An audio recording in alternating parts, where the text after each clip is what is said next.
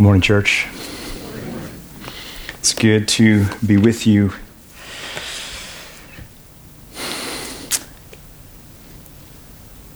You know, if you think about it, the church is a little bit like NASA, isn't it? Maybe a bit like NASA. And what I mean is the church, with its urgent global mission to reach the world for Christ, has a profound resemblance to NASA in its mission to explore the universe. You see, there is a profound correlation between those two things. And as you know, NASA is the National Aeronautics and Space Administration. And on the other hand, the church is the Global Evangelistic and Kingdom Administration. You see, we literally exist as the church for the imperial majesty of Jesus Christ and for the glory of his invincible sovereign empire. You see, NASA exists for space exploration. We exist for gospel exploration. Instead of reaching the moon, we reach the nations. Instead of claiming territory out there for the glory of America, we instead claim redeemed souls out there for the glory of Christ. They use billions and billions of tax dollars to fund their little projects. We use the Word of God, which is the most lethal instrument of change known to man. They launch rockets made of clunky metal. We launch living, breathing ambassadors of the risen Christ to infiltrate the darkness and find God's elect by the proclamation of the gospel. So can you hear what I'm saying to you, Christ community? I want us to be NASA. I want us to be a training, sending, discipling, risk-taking launch site for global ministry. I want this church to be a church that causes ripple effects into eternity. And I believe with all my heart that by God's grace and for his glory, we can be that. It is literally there for the taking. The catch is we will only be NASA.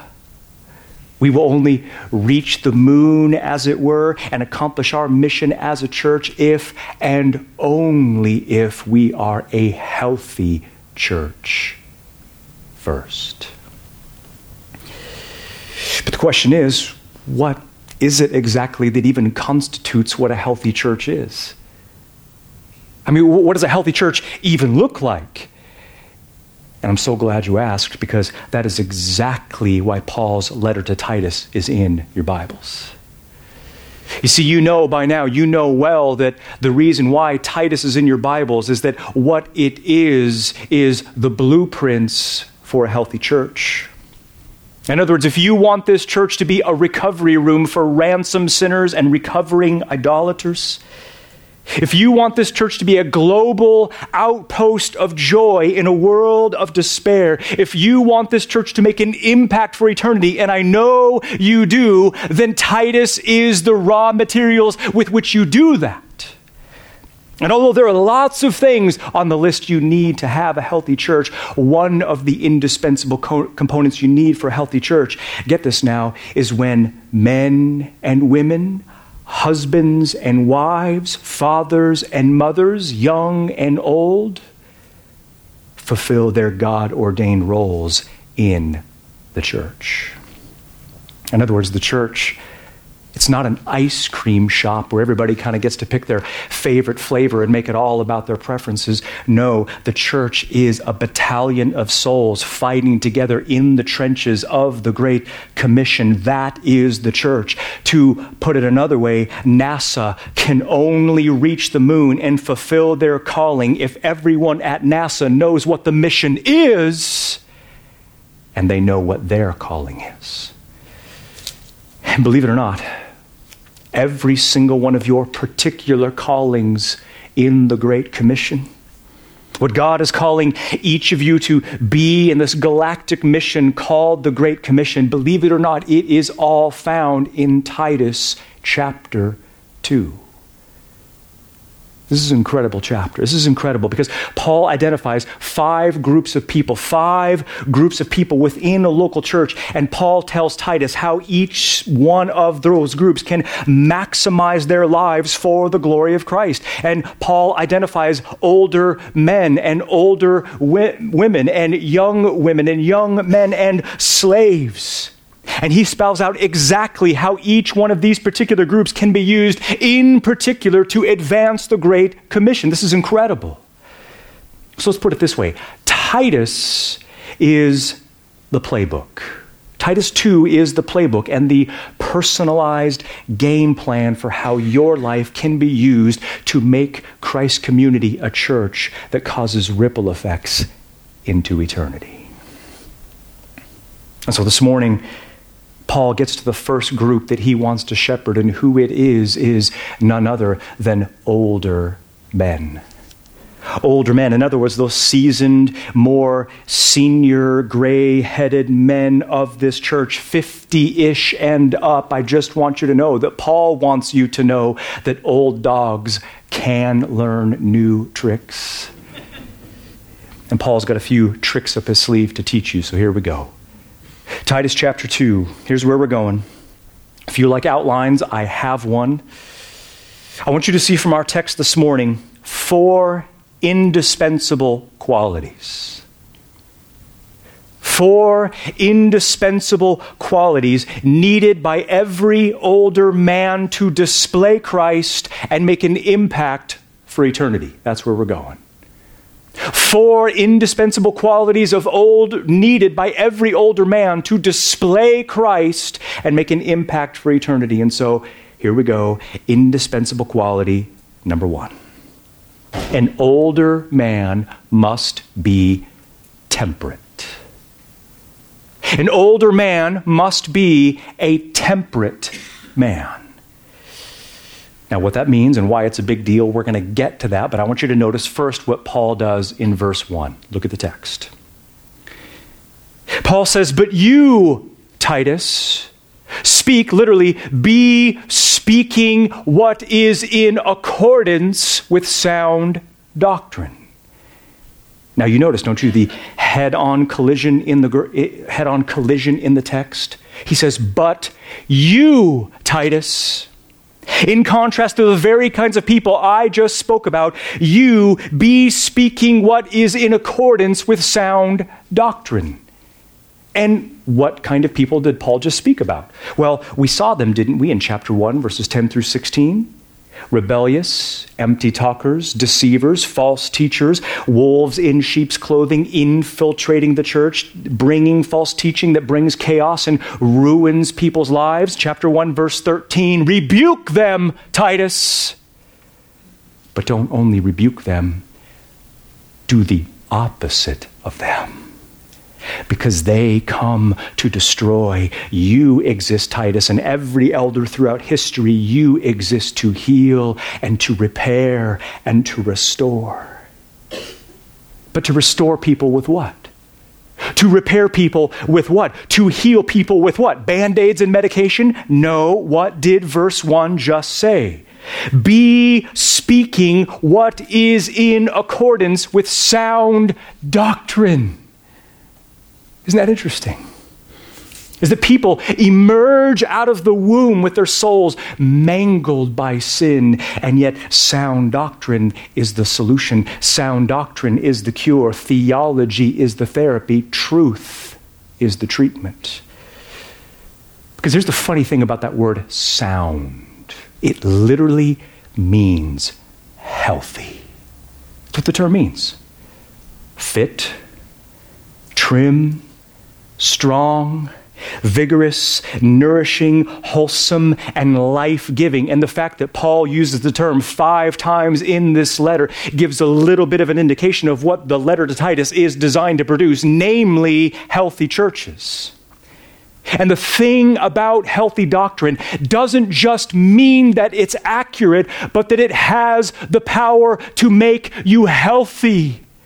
It has the power to make you well, to literally reverse the effects of sin on your soul and conform you into the image of Christ. That's called sanctification. And so understand this. This church can only be as healthy as its doctrine is deep. So the only kind of church that changes the world is a healthy church in which the members in it have been transformed by truth. And so, Titus, you and every elder throughout history be speaking what is in accordance with sound doctrine. But this raises the question, doesn't it? What exactly is sound doctrine designed to produce in the lives of Titus's people? I mean, what exactly? I mean, if doctrine is way more than the mere dispensing of raw theological data, and it is, and if sound doctrine is designed to repair your soul so that you can fight in the trenches of the Great Commission, and it most certainly is, then what does sound doctrine produce in the lives of God's people? That's the question. For instance, in, say, older men, 50-ish and above, what does sound doctrine produce in them? Well, that's a great question. And Paul answers the question in verse 2. Look at the text. But you, Titus, be speaking what is in accordance with sound doctrine. Okay, sounds good, but to produce what? To produce what in who? Verse 2, older men are to be temperate. They are to be dignified. They are to be sober-minded, and they are to be sound in faith, sound in love, sound in perseverance. So, older men, do you see it? You are in the text. This is God's will for your life. And younger men who will be old one day, this is the kind of man you are to become. And there are 4 qualities on the list. And you can see that the first quality is that older men are to be temperate. They're to be temperate men. And maybe your version says self-controlled, maybe it says sober-minded, whatever you call it, and however you translate it, Paul is talking about a man who is not a pinball machine of unpredictable emotions. In other words, to be a temperate man means that he is stable, he is balanced, he is level-headed, he's clear-minded and composed. He's not easily driven to excessive emotional extremes. He's not volatile or unpredictable or explosive. He's not a loose cannon. He doesn't fly off the handle. He doesn't make erratic, impulsive decisions out of emotion that bring his life into chaos. He's got his emotions and his passions and his cravings. He's got those things under control. They don't tell him what to do. He tells them what to do. And so older men, 50-ish and above, since Paul is singling you out, I'm just going to follow his lead and I'm going to ask you, are you a temperate man? Are you a stable man? Are you level-headed, clear-minded, and composed? Are you a slave to your appetites and cravings? Are you unstable or unpredictable? Are you driven to excessive emotional extremes? Do you have the propensity to make erratic, impulsive decisions out of emotion that bring your life and your family into chaos? And I know that's a lot to wrestle with. But the real question that I want to ask to every single one of you is, do you know the root of being intemperate? In other words, do you know what's going on in the soul of someone who is emotionally unstable? Do you know what's going on in your soul when you are emotionally unstable? Because I suppose at this point someone could raise the objection, look, is emotional stability really that big of a deal? I mean, okay, so someone's a little emotionally unstable or imbalanced. So what? In the grand scheme of things that people could struggle with, this is pretty small potatoes, isn't it? I mean, this isn't murder, this isn't adultery, this isn't dealing drugs. I mean, this is not that big of a deal, is it? And that depends. It depends on what it is that's causing the emotional instability. Because isn't it interesting to you that the 21st century, which is the most technologically advanced and self-esteem driven culture in history, isn't it interesting to you that it is also the most depressed and medicated and suicidal? Isn't that interesting to you? It's true, almost 79 million Americans are taking psychiatric drugs. 15 million Americans suffer with some kind of persistent depression. 48% of all Americans have visited a mental health specialist or psychiatrist. The suicide rate has increased 30% since the year 2000. There are 42,773 suicides every single year in America. Now understand what I'm saying. I'm not knocking you at all if you struggle with depression, because I have been there. I am not critiquing you at all if you have needed medication or if you have needed to get help from a specialist. I get that. I'm just saying it doesn't add up. We should be the happiest culture in history, and yet we are the most emotionally imbalanced and miserable. And so my point is, there is a biblical explanation for all of our emotional instability. There is a biblical explanation for why we are the way we are. Do you want to hear what it is? When an older man, or anyone for that matter, is intemperate, it's because, get this now, it's because they are way too dependent upon people, circumstances, or temporal pleasures to provide what only God can supply. In other words, people are emotionally unstable because they constantly look to things for ultimate meaning and significance and satisfaction that were never, ever designed to provide it. Like relationships, like wealth, like circumstances, like their careers, like their health, like success or popularity or security or family or anything other than God. Don't you see? The deepest cause of our emotional instability in our lives is because we look to other things to supply what God alone can provide. And that only results in chaos and anxiety and despair. And yet what this does is make the cure to all of our emotional instability blatantly obvious, doesn't it? Because in answer to the question, okay, how do you become free from fear and anxiety that suffocates our joy? How do you become free from those things? The answer is this. True mental health comes only when we fix our highest hopes on permanent, unchanging realities upon which we can bank everything. That's the truth. Like what, for instance? Well, how about the absolute supremacy of God over everything? That is certain. How about the salvation that Christ purchased with his death in our place? That is secure. How about the certainty of his kingdom and your eternal inheritance in that kingdom? That is guaranteed. You see, those things are certain. Those things are stable. Those things are unshakable. Those things are guaranteed. You see, if you are in Christ this morning, you are not a client or a project or a problem to be solved. You are sons and daughters of the living God, and he has worked in history through Christ to give you gifts predestined for you that you have never even dreamed. The kingdom is yours.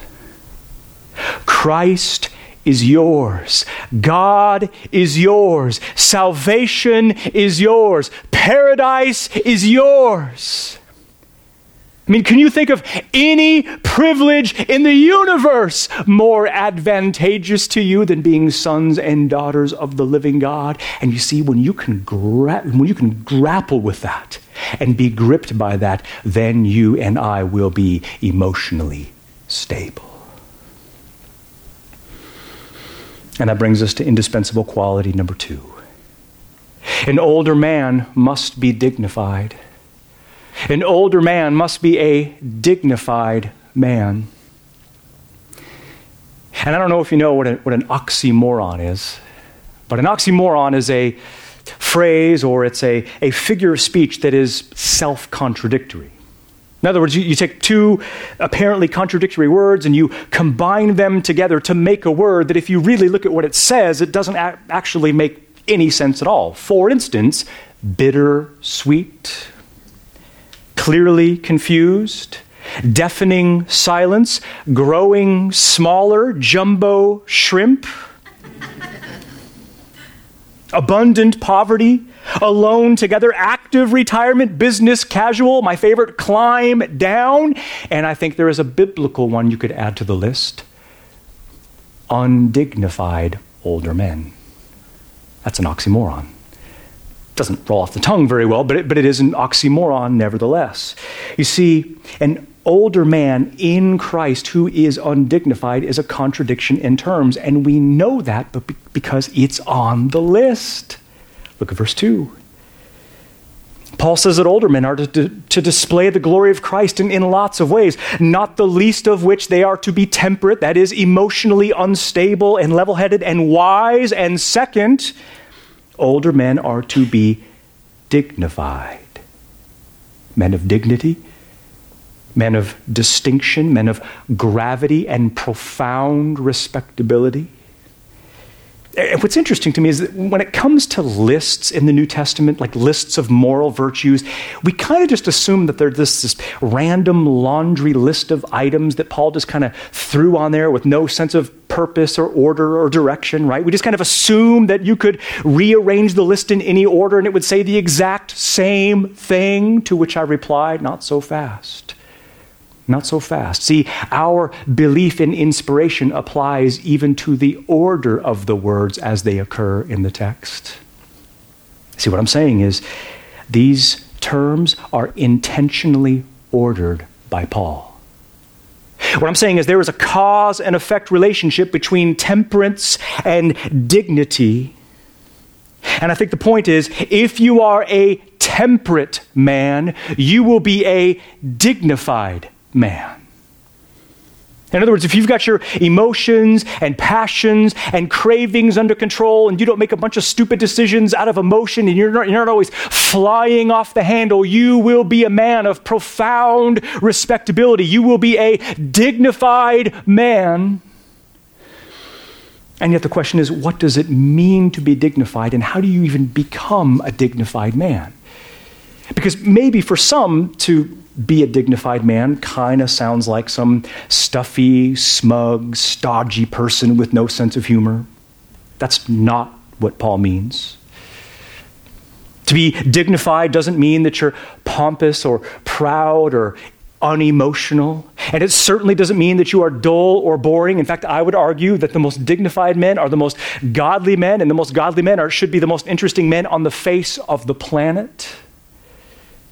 Rather, to be a dignified man, get this, speaks about a man who's just got something different about his life.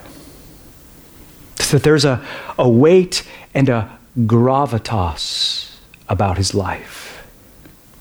That he's got the fragrance of eternity about him. An aura of the transcendent, if you will, the afterglow of the divine. Like I've said before, this is a man who, like Moses up on the mountain, that it is so obvious to everyone who knows him that that man has been long and often in communion with the living God. This is not a man who dribbles his life away with hobbies and catnaps and television. No, this is a man who you might say he has a refined taste for things of eternal value. This is the kind of man whose life is so commendable and admirable. His life and his character and his words and his insights and his holiness and his reverence for God's word makes you not only want to be with him, it makes you want to be like him. Do you know anyone like that? Now, don't misunderstand, I'm not talking about a sinless man. He has certainly got his faults, and yet even the way he repents of his sin is part of what it is that makes him dignified. And you might be thinking, well, isn't this just kind of something that comes with age? I mean, isn't every older man a dignified man? To which I reply, not even close. This is not natural. This is profoundly supernatural. Older does not necessarily mean wiser, case in point. The first church in which I served as a pastor in Tacoma, there was an older man, poor guy. And for whatever reason, he was given a special room in the basement of the church filled with stuff for his hobbies. Puppets, model trains, toys, trinkets, little knickknacks for his magic tricks. And every day he was in the basement of the church, just tinkering and napping and tinkering and doing absolutely nothing. Now, I hesitated using that example for fear that it would sound kind of critical, and you'd kind of have to be there to see how undignified it was. And I am not saying there's anything wrong with hobbies or model trains, although I don't share the enthusiasm for model trains. But forgive me for saying there is something wrong, something not quite right with spending your last days on the planet playing with toys before you meet the King. So older men of Christ's community, are you dignified men? Are you just kind of tinkering around, twiddling your thumbs before you meet the King? I mean, is there anything about your life that has a heavenly, transcendent quality to it? Is your life admirable and commendable and worthy of imitation? Because I'll just tell you, older men, we need you to be our sages. We need you to be our sages who bleed Bible and who can teach us how to live lives of eternal significance for the Great Commission. Older men, I just want you to know, you are the closest thing to the apostles that we've got. We need you to disciple us and to train us and to invest in us to live radical, transformed lives that make an impact for eternity. And I know that's loaded, and no one does that perfectly, but I think the question is, how do you even become this kind of man? How do you become a dignified person? Because younger men and everybody else, does it not burn in your soul to be this kind of person? So how do you become a dignified person? That's the question, and I think the answer is obvious. A man can only be dignified if he has tasted the transcendent. In other words, a man will only stop being childish and silly and selfish and immature when he has truly tasted what life is really about. And what life is really about is the God who never had a beginning. In other words, what I'm trying to say is that a man can only be as dignified as his view of God is profound. You see, you can't be a deep man or woman until you have climbed the towering heights of the supremacy of God. If you have scaled the Himalayas of Scripture and you have breathed the rarefied air of the supremacy of God over all things. Now, I am not saying that every guy's got to be super intellectual. I don't mean that at all. But I am saying that any dignified man has to be a man of the book. There ain't another way. There isn't another way to be dignified. If we want our lives to rise above the lukewarm mush of mediocrity and to be consumed in the flames of zeal for God's kingdom, then daily we must have long, long meditation upon who God is from the pages of Scripture. You don't have to be super smart. You just need to read slow and let the text transform your soul. Which brings us to indispensable quality number 3. An older man must be sober-minded. An older man must be a sober-minded man. Look again at verse 2. Paul says, "But you, Titus, be speaking what is in accordance with sound doctrine." And that sounds great, but what is sound doctrine designed to produce in who? Great question. Sound doctrine should produce older men who are temperate, older men who are dignified, and not only that, older men who are sober-minded. So do you hear that? Older men, younger men, and everybody else, you are to be sober-minded. And I think it's very interesting how many times Paul uses this term in the letter to Titus. Isn't it interesting to you? Chapter 1, verse 8, elders are to be sober-minded. Here, older men are to be sober-minded. Chapter 2, verse 6, 5, younger women are to be sober-minded. Chapter 2, verse 6, younger men are to be sober-minded. Chapter 2, verse 12, it says that all of us are to live soberly as we live in the present age, as we await the arrival of the King. So whatever it means to be sober-minded, it is central even to what it looks like to be a Christian. And yet what inquiring minds want to know is what does it mean to be a sober-minded person? Older men, 50-ish and above, what does it mean? What does it look like to be a sober-minded man? And I've said this before, but the opposite of being sober-minded is to be drunk-minded. And you know that to be a drunk-minded man typically means that he is impulsive, driven more by feelings than by facts. To be drunk-minded means you have a hard time sticking to commitments. Means probably you have a hard time, that you are easily trapped by your own appetites and cravings. The non-sober-minded person lacks discernment and objectivity. They're hasty in their decisions. They lack the ability to see the long-term effects of their decisions before they make them. They're easily sucked into stupid ideas, philosophies, conspiracy theories, theological hobby horses. In other words, drunk-minded people have very, very little control over their thought lives. And so older men, younger men who will be older one day and everybody else, are you a sober-minded person? Are you a sober-minded person? And you remember the last time I preached on this back in chapter 1, I raised the question. Do you remember what the secular psychiatric world calls bipolar or addictions or obsessive-compulsive behavior or ADHD or anxiety disorders or panic attacks? The question is, did you know that there is a biblical cure for those kinds of things? There is.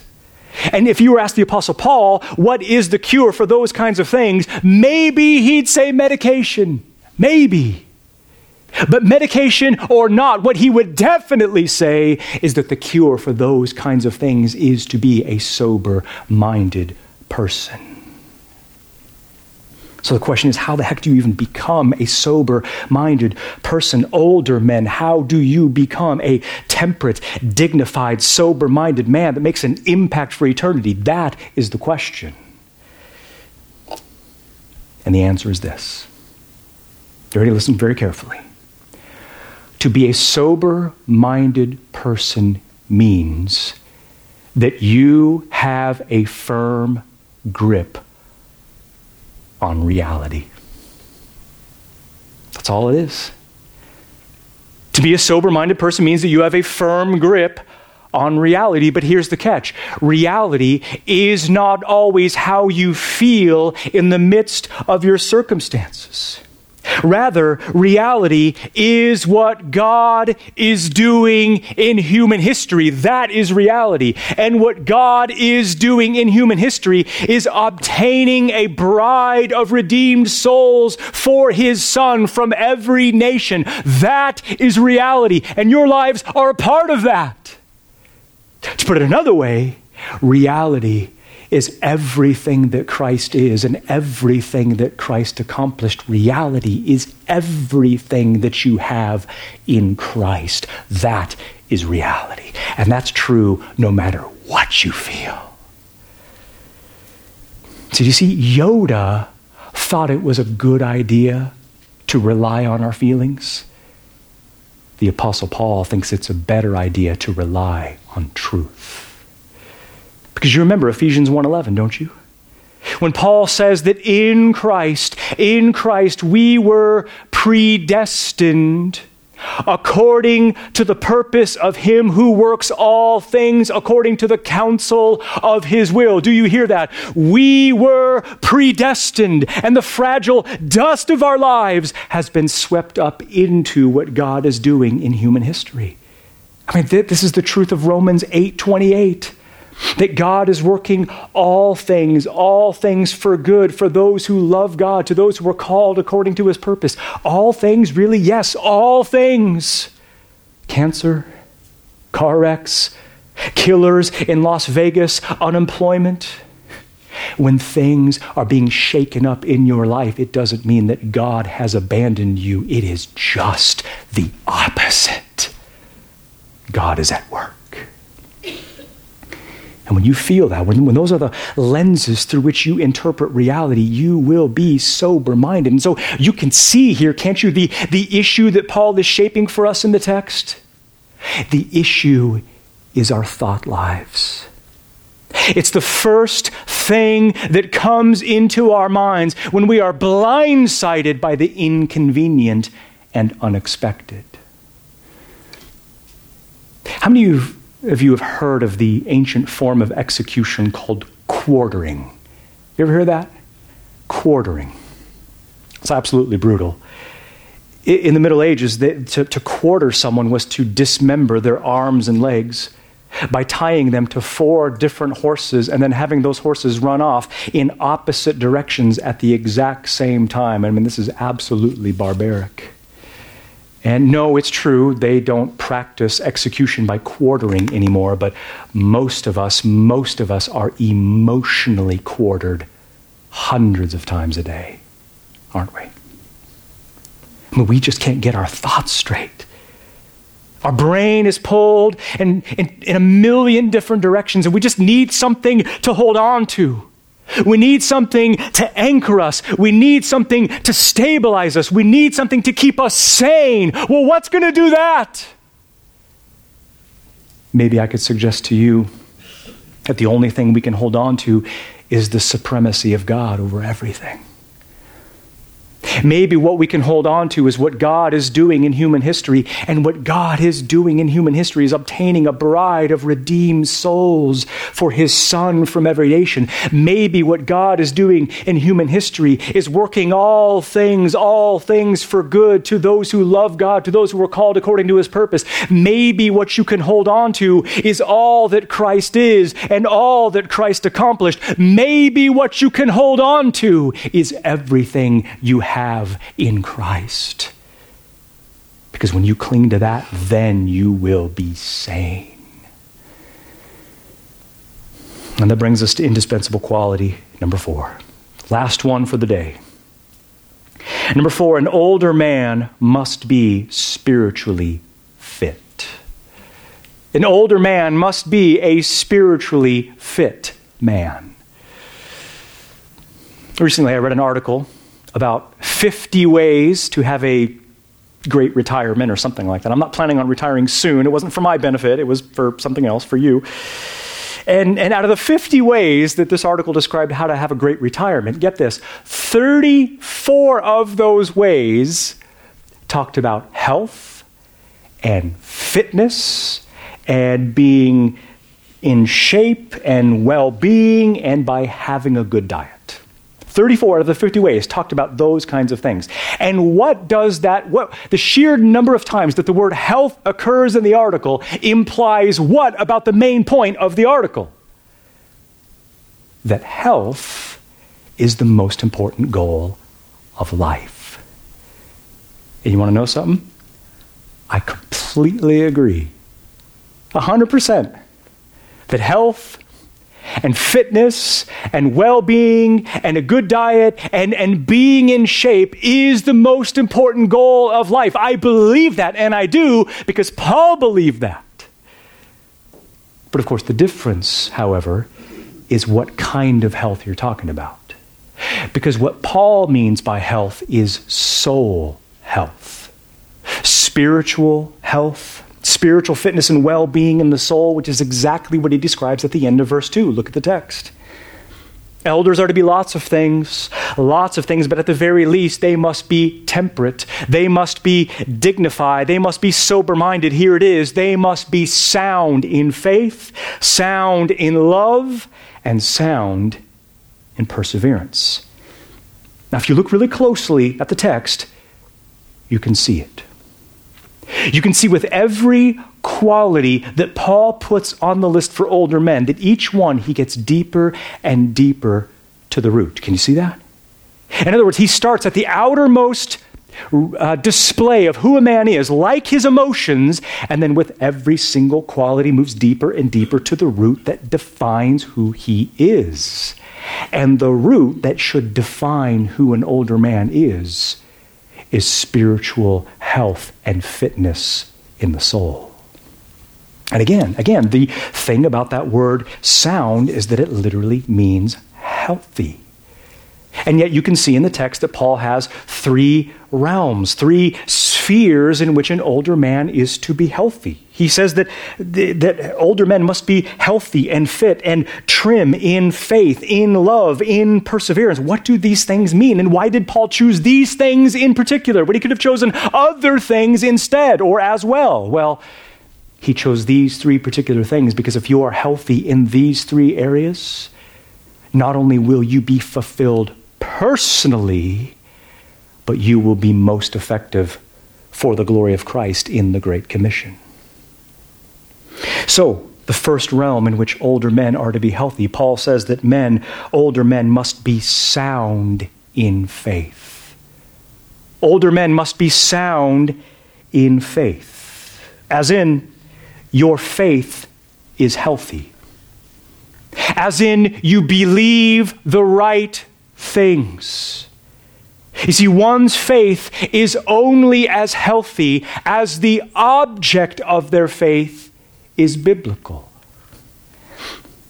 And yet that raises the question, doesn't it? I mean, what even is biblical faith? I mean, what does it mean to believe? Because we use the terminology all the time, and yet do we actually know what it means to believe? And I think you'd probably agree with me that faith is not merely intellectual agreement with a set of historical facts. I mean, it is that, but it's not only that. And I think you'd also agree that faith is not merely the affirmation of something that you can't see. I mean, there is some truth to that, but that's not the whole truth. Rather, the whole truth is this. Authentic biblical faith is to embrace Jesus Christ as infinitely glorious and supremely valuable, to the degree that all other things are worthless in comparison. You see, faith is not a work with which we barter with God for salvation. No, faith is the broken-hearted admission that we are bankrupt and that we have nothing to offer God except the sins that need to be forgiven. Faith is where we clear all the other competitors off the shelf and we grab a hold of Christ alone as the one who made the solution by the sacrifice of himself. That is faith. And to be sound in faith means that you are healthy in faith. And to be healthy in your faith means that you believe the right things. which means that your faith is defined and determined not by your feelings and what you would like the text to say, but by what the text actually does say. And so, older men in this church, are you sound in your faith? Do you believe the right things? Which means I'm asking, is your faith defined and determined by the sacred text of Holy Scripture? This is not a game. This means everything. And more importantly than that, men, do you treasure the things that you believe? Are they a delight to your soul? Because I pray for you every single week that you would be able to say with the psalmist in Psalm 119, "Oh, how I love your law. It is my meditation all of the day." That is the essence of healthy faith. Number two, the second realm in which men are to be healthy, an older man must be sound in love. An older man must be sound in love because they say, don't they, you are what you eat. But the truth is, you are what you love. You are what you love, as in, you are defined by and you become like the things you love the most. You see, what Paul is after here is what a man treasures. He's after what a man prizes. He's after what a man delights in. What exhilarates a man, what thrills a man, what captivates a man, what satisfies a man. The point is, older men should model for the rest of the church what it looks like to love the right things. And the right things are whatever God has declared in His Word are the right things. And the first thing on the list is Christ and everything He accomplished. Christ is the treasure. Christ is the prize. He is the fountain of living waters to the soul. To be sure, an older man can love other things than Christ. But what Paul is after is a man who loves all things in their right order, in their proper proportion. The 17th century Scottish pastor theologian Henry Scougal put it like this: the language is old and tricky, but it's so worth it. Listen very carefully.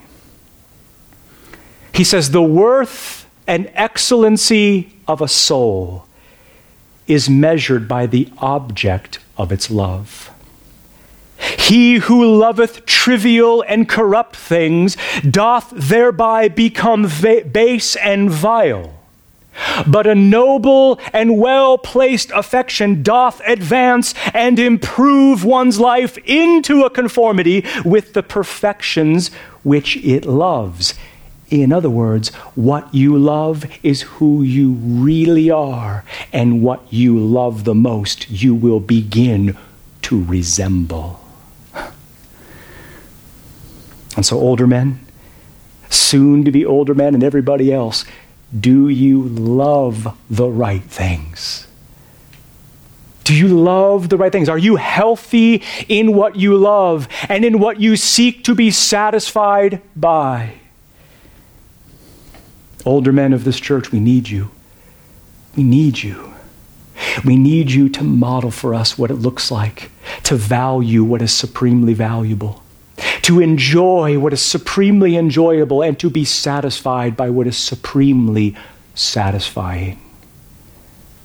And that brings us to the third and final realm in which older men must be healthy. Older men must be sound in perseverance. They must be sound in perseverance. Look at the end of verse 2. He tells Titus to speak the things that are in accordance with sound doctrine. And older men are to be, he says, as a result of sound doctrine, they are to be temperate, they are to be dignified, they are to be sober-minded, they are to be sound in faith, sound in love, sound in perseverance. And third time's a charm. You know exactly what he means. He means that a man who is healthy perseveres in the right things. In other words, an older man is to be a man of conviction. He chooses the right things to be convicted by. He chooses the right things to be committed to. And then he pursues those things, even if it costs him his life. It's incredible.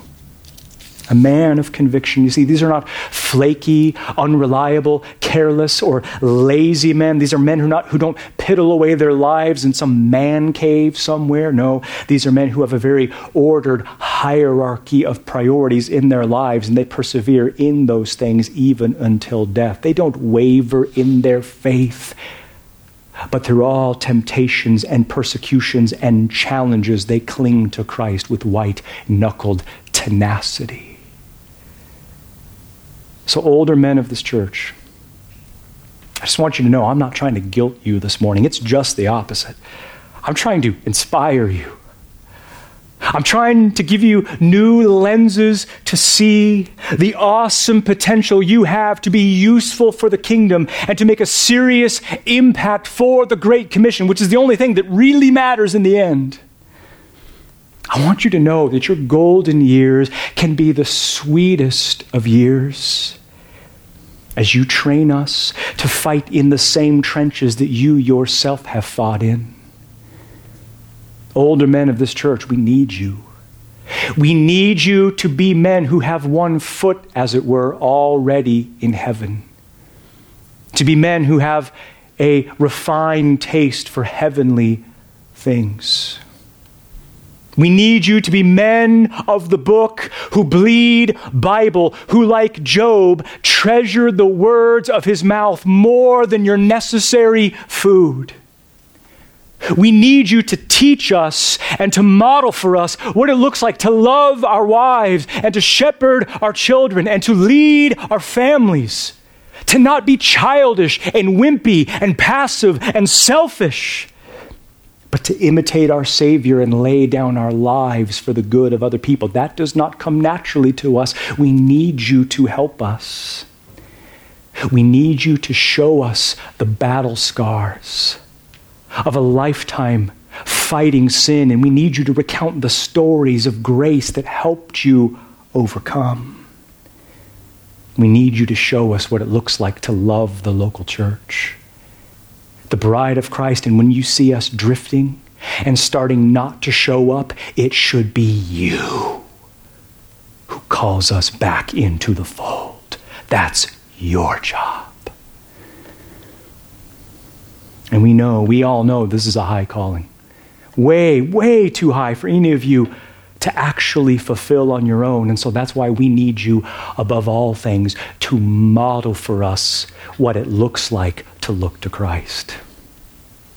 We need you to model for us what it looks like to be helplessly dependent upon the power and grace of Christ. We need you to model for us what it looks like to be needy and desperate in prayer.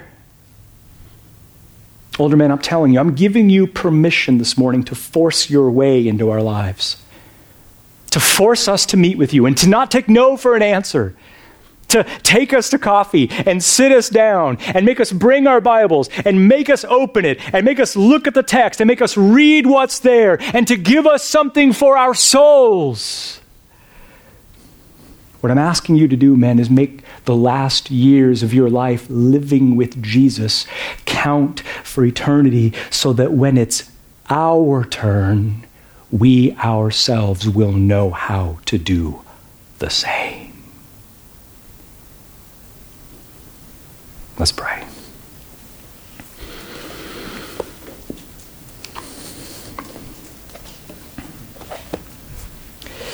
Oh Lord, we confess this morning that there is nothing in the Christian life that is easy or simple or intuitive. And anyone who thinks that it is, they don't get Christianity. Oh Lord, we are a helpless people this morning. We need grace. We need the power of Christ. We need transformation. We need your word to shape us and mold us and chisel us into the image of Christ. We can't do these things on our own. We need your power. We're so helpless, Lord. We wake up on the wrong side of the bed, spiritually speaking, every single morning. Clocks that need to be reset. We ask you, O Lord, that you would make us a people of the book, a people of the word, a people who don't just merely try to get through the day, but people who plead with you for power to live lives of great commission significance. Oh, awaken this church. Renew this church. Transform this church. We just want to be useful. We just want to be faithful. We just want to be effective. And that only happens when it is your grace that does it. And we give you so much thanks for who you are and all that you've accomplished in Christ. And it's in his matchless, mighty name that we pray. Amen.